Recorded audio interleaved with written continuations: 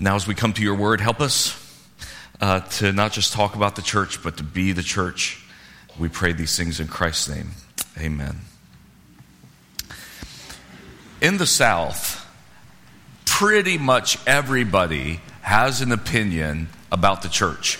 Now, if you go to other countries, or if you go to other areas of the country, of this country, not everybody has an opinion about the church, but in the South, pretty much everybody has an opinion, and it falls into generally one of two categories. On one hand, it's, I don't mind the church. I'm there for the high holy days. I'll go there at Easter. I'll go there for Christmas. You know, I like that some people like it. It doesn't bother me, but it seems generally irrelevant.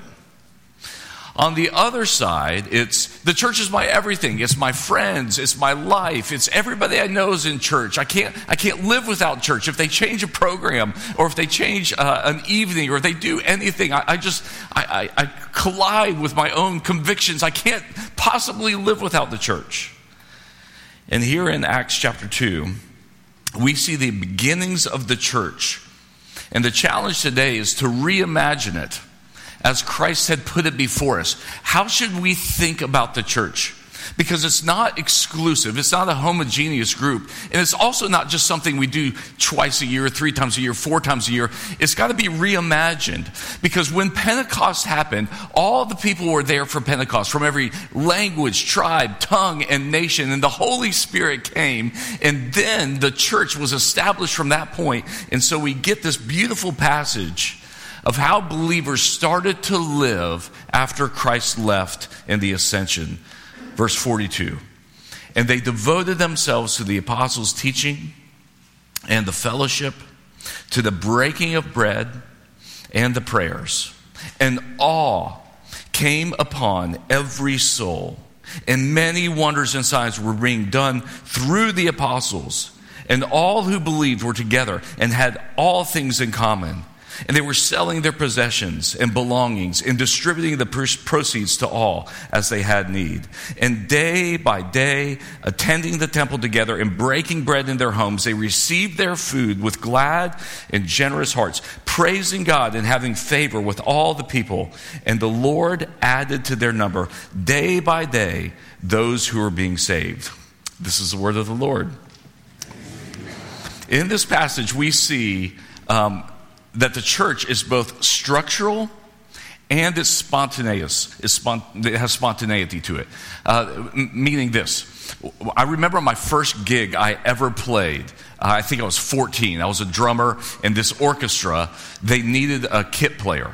And so my drum teacher asked me to come play, and he was going to play bass. And I still remember this today. Big, huge crowd in Charlotte, hundreds and hundreds of people. We only had to play like 2 or 3 songs, and we're back in the green room, and we're walking out, through all the black, curtains and everything. And he put his hands on my shoulder right before we went out.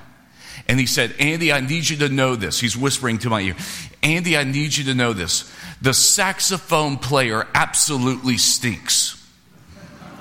So you have to create a groove so deep that he can't possibly crawl his way out of it." And that he just like pushed me out. And that's what we did. And that's the thing, because the saxophone player had the solo in this little thing. You have to create a groove so deep that this guy can't even crawl his way out of it. In other words, in music, there's a structure. And there's also spontaneity. There's sheet music that you have to follow, but there's also, you can play around with the notes, with the rhythm, with the timing, all of that. That's what happens in the church. There's both structure and there's spontaneity, and it comes in 4 ways. First of all, is teaching. Here we see they devoted themselves to the apostles' teaching. Now, teaching is not indoctrination. That's not what it is. It's not, let's test and see if you can recite everything that we can recite. We're going to test you every week. We're going to test you every other week to make sure that we have properly indoctrinated you. It's also not tribalism. Some of you have said to me over the years, "Andy, you're too critical about the South. Why don't you talk about San Francisco?" And here's the reason. We're not in San Francisco. If I was preaching in San Francisco, I would talk about their idols. But I'm preaching in Greenville, South Carolina, so I have to talk about our idols. Because the point is not tribalism, creating an echo chamber that makes us feel great and self-righteous about all the people out there. The point is for us to change. And teaching, what it does, the structural teaching, is to remind us of the bigger picture: creation, fall, redemption, restoration, of what God is doing in this world and what God wants to do through the church. Arthur Brooks studied 1,300 articles on the issue of loneliness. Why are people so lonely today?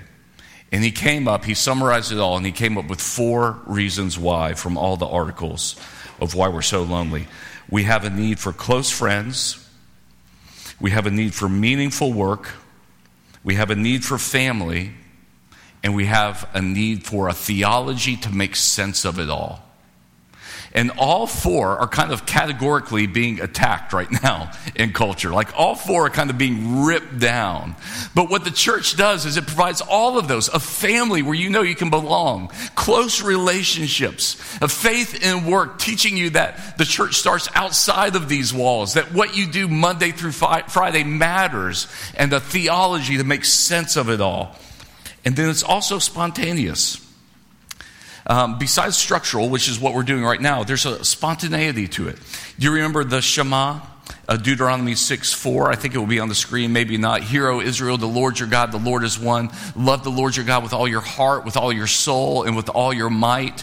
And so that's what they call the Shema. It's a famous, all the little kids of Israel, first thing they ever memorized. And then it goes on after that, and it says, these commands I give you today are to be upon your hearts. You're to talk about them when you walk along the road. You're to talk about them, teach them diligently to your children. Talk about them when you sit in your house. That's the spontaneity.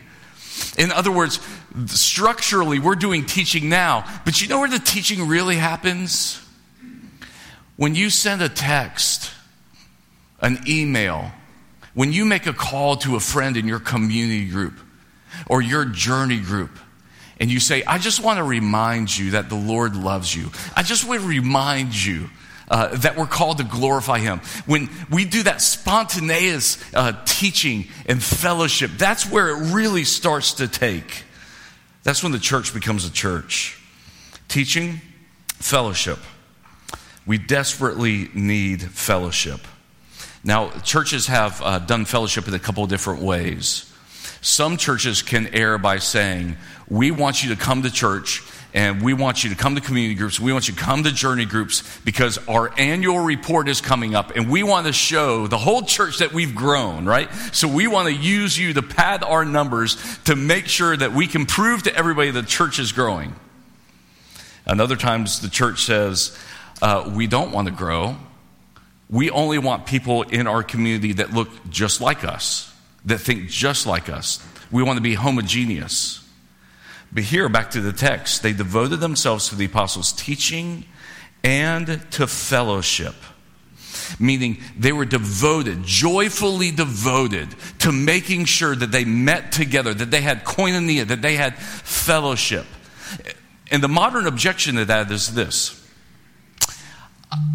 I'm a spiritual person, but I find God in the woods. I'm a spiritual person, but I like being alone. I'm a spiritual person, but I don't need the church. And honestly, I don't have a problem with that. But Jesus does. Because all of the one another commandments, all of the commandments that say, look, you have to go up against each other. You have to rub up against each other. We need the friction to provide sanctification in our lives. You've got to have the structural fellowship, this koinonia, where it's coming to the church day after day, unless you're providentially hindered, to let God's word rub off all the stains in your life. Listen to what one person sent me. She sent this email. I have permission to read it. I'm going to read it to you. I'm going to try to read it without crying. She writes about Mitchell Road. I want to write to the elders to thank you for our church. You helped our family through the loss of my dad in 2004. That was the church. You helped me through the loss after I broke my back and spent 6 months out of work from 2008 and 2009. That was the church. You helped me in the care of my mother when she was bedridden after she passed in 2010. That was the church. You helped me when my brother moved in with me and his children were here for 7 years after his divorce from 2012 to 2019. That was the church. You helped me when I didn't know how to help my brother with his addiction problem, who's now a believer. That was the church. You helped me take care of my dad. You helped me take care after my death of my dad and visit my brother after his aorta started coming apart. That was the church. You prayed for me and you helped me financially when I couldn't work. That was the church. I've always felt a huge part of Mitchell Road. I'm a single woman, but it doesn't mean I feel like less than any other family member. God has given me my niche. God has given me this church. And she later put an email to me and Elizabeth, and she said, I love you and Elizabeth, and I'm changed ever so slightly, week by week, by sitting in our pews and letting the word of God wash over me. I'm just changed ever so slightly. Maybe not a big like mountaintop experience, but ever faithfully since 2004, ever so slightly, because I put myself in those pews. I'm changed ever so slightly by rubbing up against people, by the church being the church. There's a structural element to the church, and there's also a spontaneous element to the church. You see fellowship in verse 42. But if you look at verse 44, and all who believed were together, and they had all things in common. And they were selling their possessions and belongings and distributing proceeds to all as they had need. In other words, it's us being the church for each other. It's us practicing fellowship with each other. One friend years ago couldn't afford a Christmas tree, and he mentioned it casually. Like, imagine that. We were all in our 20s. I was in the group he mentioned it to. And later that night, a truck drove by his house, and out from the back bed of the truck comes a flying Christmas tree onto his front yard. When Elizabeth's mom died, we just got home, exhausted. First funeral I ever did was burying my mother-in-law. And we got home, and it was raining, and my grass was about that high. 8 o'clock in the morning, Daryl Stewart's out there mowing my grass. That's the church. So many times I've gone to hospital rooms, and they'll say, Andy, we're so glad you're here, but I'm exhausted. People have been here all afternoon. That's the church. You're the church. You're the ones that established this kingdom of love and care and mercy outside of these walls. You're the ones that put your hands on each other's backs and say, we're going to make it. As Stu Weber, the Army Ranger, said, when you're a ranger, they tell you, you go out together, you work together, and you better come back in together. And there's people that you know in this congregation that need help and love and care, and that's not my responsibility. That's yours, because we're the church. I've got a good friend. He rides with all the famous cyclists in this area. I don't know if you know that or not, but we have a number of really world-class cyclists that have moved to Greenville through George Hincapie, basically. And he was riding in a group, the lead group, and he was about to get dropped, which means you get dropped and you're just all by yourself, down, and you get dropped from the ground. I don't understand how all that works, but you get dropped. And Christian Van de Velde, who used to ride for the Postal Service team, Tour de France rider, Christian Van de Velde, who's a friend of his, knew that he was struggling and was, cycling without any hands up a hill, and saw that this friend of mine was struggling, and still, without putting any hands on the hand, I don't know why I'm doing this. I'm cycling right now. I just realized I was doing that. Were y'all not going to tell me I was doing that? He was cycling. I cannot not do that. He was cycling, and as he was cycling, my friend was struggling. He came back and started talking to him, put his hand on the back of his seat, still without any hands on his handlebars, and pulled him up into the group, cycled him back into the group. That's the church. That's what we do. You find the people in this community that are struggling, and you don't feel self-righteous about that. You say, come on, we're going to believe again. We grab each other by the necks and say, we're going to study Scripture. We're going to pray. We're going to get you through this prodigal child that you have. We're going to get you through this financial distress you have. We're going to bring you back into the group. That's the church. They distributed all their needs. This is not communism. Don't go there. They had margin for loving and for caring. They made themselves available in fellowship to love each other. Teaching, fellowship, breaking of bread. Look at verse 42. They devoted themselves to the apostles' teaching, to fellowship, and to the breaking of bread. It's a very formal, this part is a structural part of coming to this communion table. You know, in Jewish customs, you know what happens in a Jewish wedding? They go through all the customs. It's very different than how we do it. But basically, in a Jewish wedding, the bride can bail at any time. And during that structure of the wedding, there's a moment where the groom takes the wine cup and drinks it, and then puts it on the table and passes it over to his maybe future bride. And if she takes the cup and drinks it, that means she agrees. But if she passes, the wedding's off. That's what we do at communion. Christ has already taken the cup and he has already drank it. And he says, I am yours. I want you. And at communion, when we come to this table and we drink the cup, we're the bride who says, and we are willing to be yours, to be devoted to you as well. So when we come to those means of grace, the first Sunday of the month, that's what we're doing. It's the breaking of bread. But then it's also spontaneous.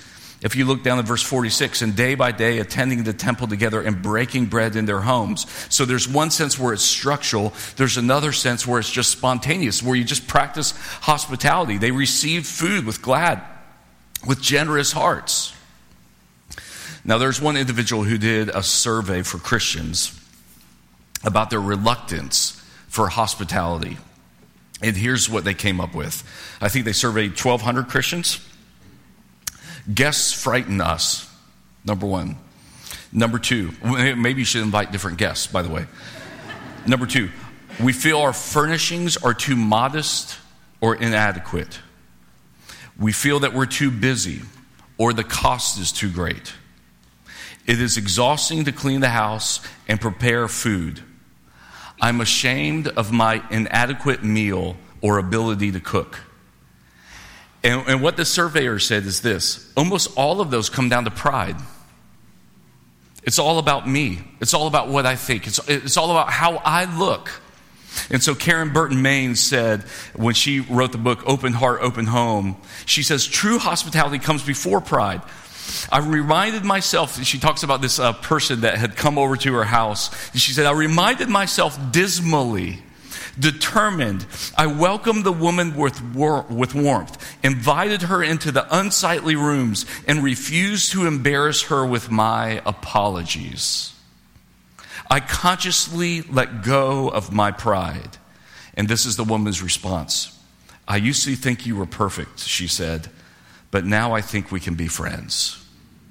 That's what hospitality is. That's what the church is. That's what breaking bread is. That's what having lunch or coffee or breakfast with somebody is. Not showing that you're perfect or you have it all together, but showing this watching world that we don't have it together, but we have a great Savior who's given us everything that we need for life and for godliness. Look, it's going to be a mess. Hospitality is. Breaking bread with each other. Being the church outside these walls. For example, we had our new members class that everybody comes over for dessert in our new members class. And we had, a lot of you were there. We had, 80, maybe more, 90 people at our house for dessert. I remember in my hallway, I was walking through to try to check on Elizabeth and see how she was doing. And there was people, and there was a baby in the middle of the hallway. And I just stepped over it. And I was like, they'll find a home somewhere, I guess. And it's a mess. The cars were lining both sides of the street. And at the end of the night, some truck and a boat went careening up that street and hit 4 cars. We had to call the cops, do the deal. Some of you got hit. Some of you are active in that investigation. Church is a mess. It's a mess. Hospitality is messy. Life is messy. The cross was messy. But we're called to be in the midst of it with each other, to love each other through the breaking of bread, to reimagine what life would look like if we actually lived this way. And lastly, prayers. They devote themselves to the apostles' teaching, to the fellowship, to the breaking of bread, and to prayers. And if you look down at verse 46 and then chapter 3, verse 1, day by day they attended the temple together. And then look down at chapter 3, verse 1. Now Peter and John were going up to the temple at the hour of prayer. There is a structural element to prayer. Morning, noon, and night, basically, Psalm 55. And next year, we're reading through the Bible this year, but next year we're going to explore prayer together is what we're going to do. And one of the things that we're going to be pushing on you, so let me just go ahead and tell you now, is this pattern, this biblical pattern of morning, noon, and night. That's the structure, the biblical structure for praying, for reminding yourself who God is. In the morning, praying about your day ahead. During the midtime, praying about where you are and the people around you and what you're experiencing. And then at night, praying prayers of gratitude. God, thank you for the things that happened this day. That's the biblical structure that happens with prayer. And here, the fellowship of believers, they were devoted to teaching, to prayer, to fellowship, and the breaking of bread. But it's prayer that is structural and also spontaneous. John Chrysostom says it this way: prayer is basically a conversation with God. So here's what I want you to do. Think about your best friend. Could be your spouse, maybe not. Could be somebody else. Just think about your best friend. How do you talk to them? Sometimes quickly, sometimes text, sometimes long conversations over a cup of coffee. How do you talk to them? The way you talk to your best friend is how you talk to the Lord. The same way. There's a structure to it. Sometimes you have to check in. Sometimes you have to make sure, you're in the right mindset with each other. And then also there's a spontaneity to it. So Anne Lamott says in her book, Help, Thanks, Wow, prayer means that in some unique way, we believe we're invited into a relationship with someone who hears us when we speak in silence. What prayer does is knows, like Hagar in the Old Testament, knows that when we speak, our God hears us. And this is the church. Both structural and spontaneous teaching, fellowship, the breaking of bread, and prayer. Now let me say this, and then I'll actually be done. When does Mitchell Road meet? When does a church meet? Ray Cortez pressed this upon us. I hope you remember. It's not 8:30, 9:45, and 11. Church actually starts after the benediction. This is formal worship. And you're the church. And one of the things that happened in that new members class, when we saw all those people in our home, I thought, who's going to care for all these people? Who's going to know all of them? Who's going to connect all of them? And the answer is this: you are. You're going to look around at Mitchell Road and you're going to see the people in need. And you're going to love and you're going to care for and you're going to encourage and you're going to pray with each other and you're going to remind each other of the gospel, that we're created, that we're fallen, that we're redeemed, and that we will be restored. And we're going to break bread together once a month until the Lord comes back. And when we do all of that, hopefully what will happen, verse 47, is that the Lord will add to our number, praising God and having favor with all the people, and the Lord added to their number day by day those who are being saved. I want you to reimagine a devoted church. Reimagine what this place could be like. Reimagine what your role is in bringing people to a saving knowledge of Christ. Reimagine what community looks like. Most of us in this room are lonely. Most of us in this room are struggling. We desperately, desperately need each other. To pray with each other, to teach each other, to break bread with each other, to do all the things the church is supposed to do. And may the Lord add to our number in the process. In the name of the Father and Son and the Holy Spirit. And now, Father, we love this place. We pray that you would help us outside of these walls to be hospitable, to be thoughtful, to be kind, to be gracious. Christ, you have died, and you were resurrected, and you were ascended, and you could have ended the whole thing there, but you left us here as your church to be a witness to the world of what life could look like. So, Father, I pray that would happen in unique and wonderful ways. I pray, Father, that even right now you would put people on our minds and on our hearts that we need to reach out to. We pray that we would structurally commit ourselves to prayer and to fellowship and the breaking of bread, to teaching. But we pray also that with spontaneity we would live a life where your love for us just oozes out of us. And that people would know that this place on the east side of Greenville is a place of refuge where they can hear truth, they can hear honesty, they can hear things that are going to convict them,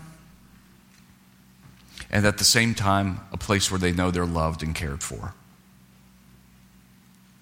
Jesus, we pray as a church that you'd make us your church and that we would honor you in the process. We pray in your name. Amen.